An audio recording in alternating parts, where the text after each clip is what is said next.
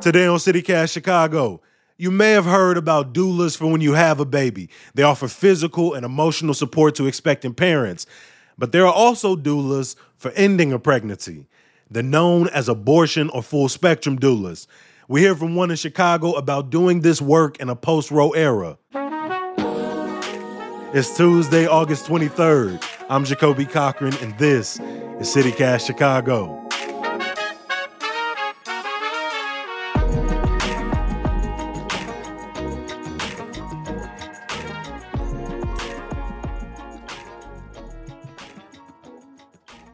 I'm here with Meg Dalton, one of our producers. Meg, I know you're based out in New York, but I want to talk with you because you're actually trained as an abortion doula. When were you trained, and what does that actually entail? That's a great question.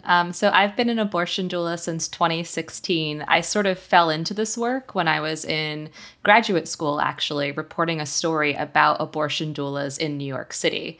And as part of my reporting, I participated firsthand in one of the Doula Project's cohort trainings and really just sort of connected with the work. I sort of fell in love with the idea of holding space for people during, a really difficult time. And I got to say, the most memorable part of training for me was performing an abortion on a papaya, the fruit, which really hit home what a straightforward medical procedure it actually is. Mm-hmm. And since then, I've learned that the work of an abortion doula is all about, holding space for people, right? Like you're there to provide emotional, educational, logistical support to people ending their pregnancies. And that can look different for different people. So like for one person, that might just be holding their hand during the procedure. For another person, it might mean, doing breathing exercises with them during the procedure. You're basically there to provide whatever support they need in that moment. But we're also, available to people after the procedures too. So we're there to continue that emotional support. So it really is full spectrum from the moment you may come in contact with a person through their procedure to even afterwards. Exactly. And I mean, I got to say, in total, in the years that I've been doing this, I've probably supported more than 500 people. Okay.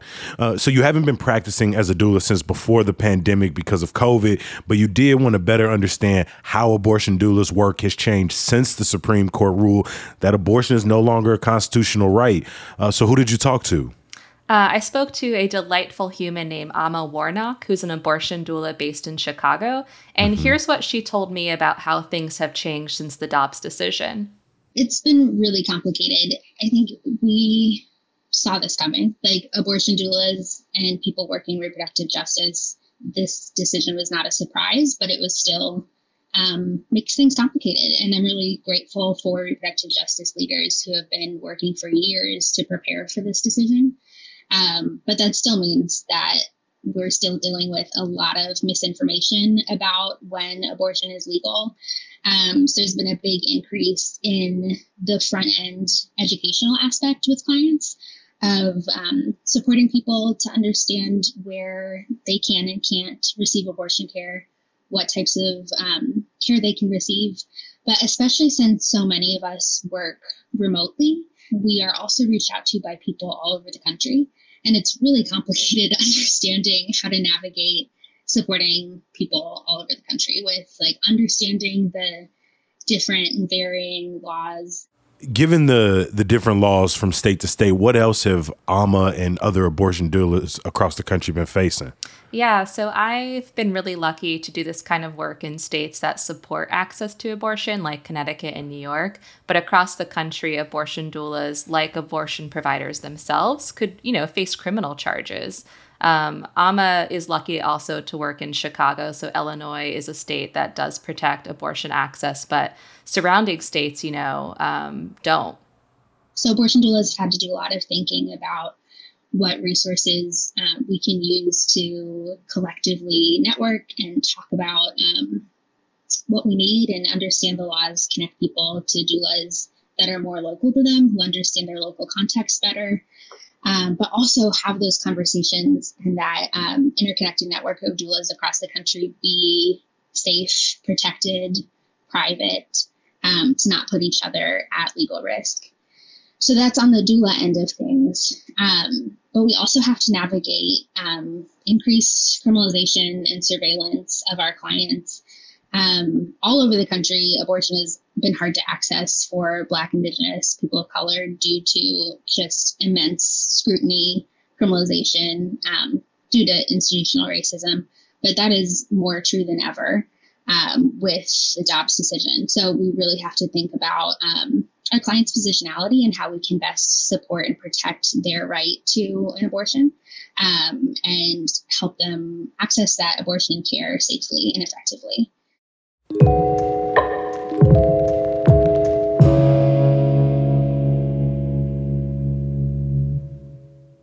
Mom deserves the best, and there's no better place to shop for Mother's Day than Whole Foods Market. They're your destination for unbeatable savings, from premium gifts to show-stopping flowers and irresistible desserts. Start by saving 33% with Prime on all body care and candles. Then get a 15-stem bunch of tulips for just $9.99 each with Prime. Round out Mom's menu with festive rosé, irresistible berry chantilly cake, and more special treats. Come celebrate Mother's Day at Whole Foods Market.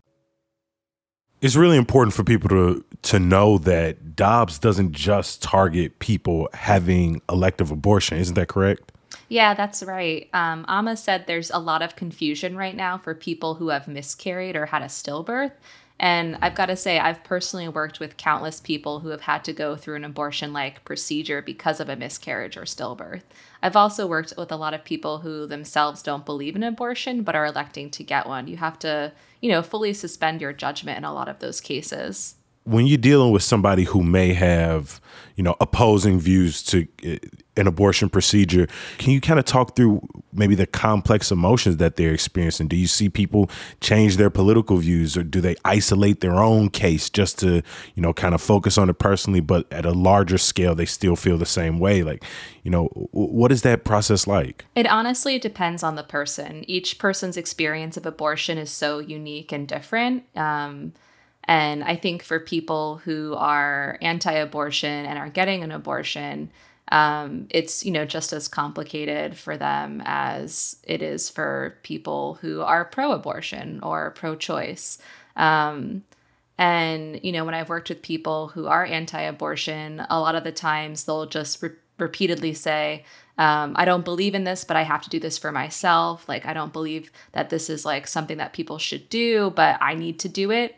So they sort of like focus really inward on their case. It seems that it opens up an opportunity for you, someone who does the work, also because you don't judge people, because this is a medical procedure that millions of people, will choose or will need to have access to. And I can imagine in that moment that it's complicated for you to watch someone who is, based on their own circumstances going through the procedure, but still has a political view in which they're willing to restrict other people's access. Yeah, absolutely. Especially when you're juggling a lot of patients at once. I may be responding to the emotional needs of that person, this person who might be anti-abortion, while she's, saying she or they are saying, anti-abortion, spewing anti-abortion sentiments in a clinic. So you have to sort of care for them while you're caring for the other people to make sure that like the words that this person might say in the clinic setting, don't make the other people feel like, they made the wrong decision, if that makes sense. Yeah. Meg, what did Amma say people who work as abortion doulas really are focusing on moving forward? A lot of it is clearing up confusion. There's so much confusion, so much misinformation. A lot of abortion doulas right now are acting as like educational doulas. So they're really informing people of, the legality of abortion, where people live, how to access abortion if the state that they live in, has restricted it. We're going to need more legal support from volunteer lawyers to help us understand what our limitations have to be and what risks we're taking on as abortion doulas, because it's very confusing. I think what I've been seeing a lot since Dobbs has been an increase in community members who have not previously been involved in reproductive justice, really looking to get involved in abortion care and abortion doula work. So we're really doing a lot of conversations about not reinventing the wheel, supporting people who have been doing this work for a long time, and helping people figure out what their individual skills and capacities are for supporting this work. Meg, how can people get in contact with, people like Amma, people like yourself? So if you're looking for a doula or looking to become one, you can check out resources like radicaldoula.com or the queerdoulanetwork.com. If you're based in Chicago, you can also look into what's happening with the Chicago Women's Health Center. Amma told me that they offer abortion doula trainings through that organization. And if you're interested in learning more about the work that Amma does, you can look at Amma's website, embodiedreproductivecare.org. That's embodiedreproductivecare.org. That's Meg Dalton, one of our CityCast producers, talking about abortion doulas. And we also heard from Amma Warnock, a doula here in Chicago. Before I let you go, a little bit of news, y'all. There have been 4 people seriously injured or killed while boating and swimming in Lake Michigan in just the last week. The Chicago Harbor Safety Committee reminds boaters, maintain a proper lookout, safe distance between boats, watch excessive speeds, keep a sober driver, and make sure boaters are up to date on navigation rules. The Chicago Sky on the road tonight facing their first elimination game of the playoffs against the New York Liberty. Let's hope we follow up that 40-point nugget we put on their head with another W. Also, much love to head coach James Wade, who was named the WNBA's Executive of the Year.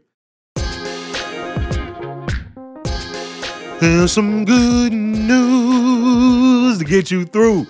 Chicago rap legends are coming together for a drug war reparations concert and fundraiser at the Metro this Friday. The Big Payback lineup features Twista, Crucial Conflict, Do or Die, and Fred Hampton Jr. For more Chicago stories and news, subscribe to our daily newsletter at chicago.citycast.fm. If you've been listening to the podcast for even a week, what you waiting for? As always, I appreciate you for listening. I'll talk to you tomorrow. Peace.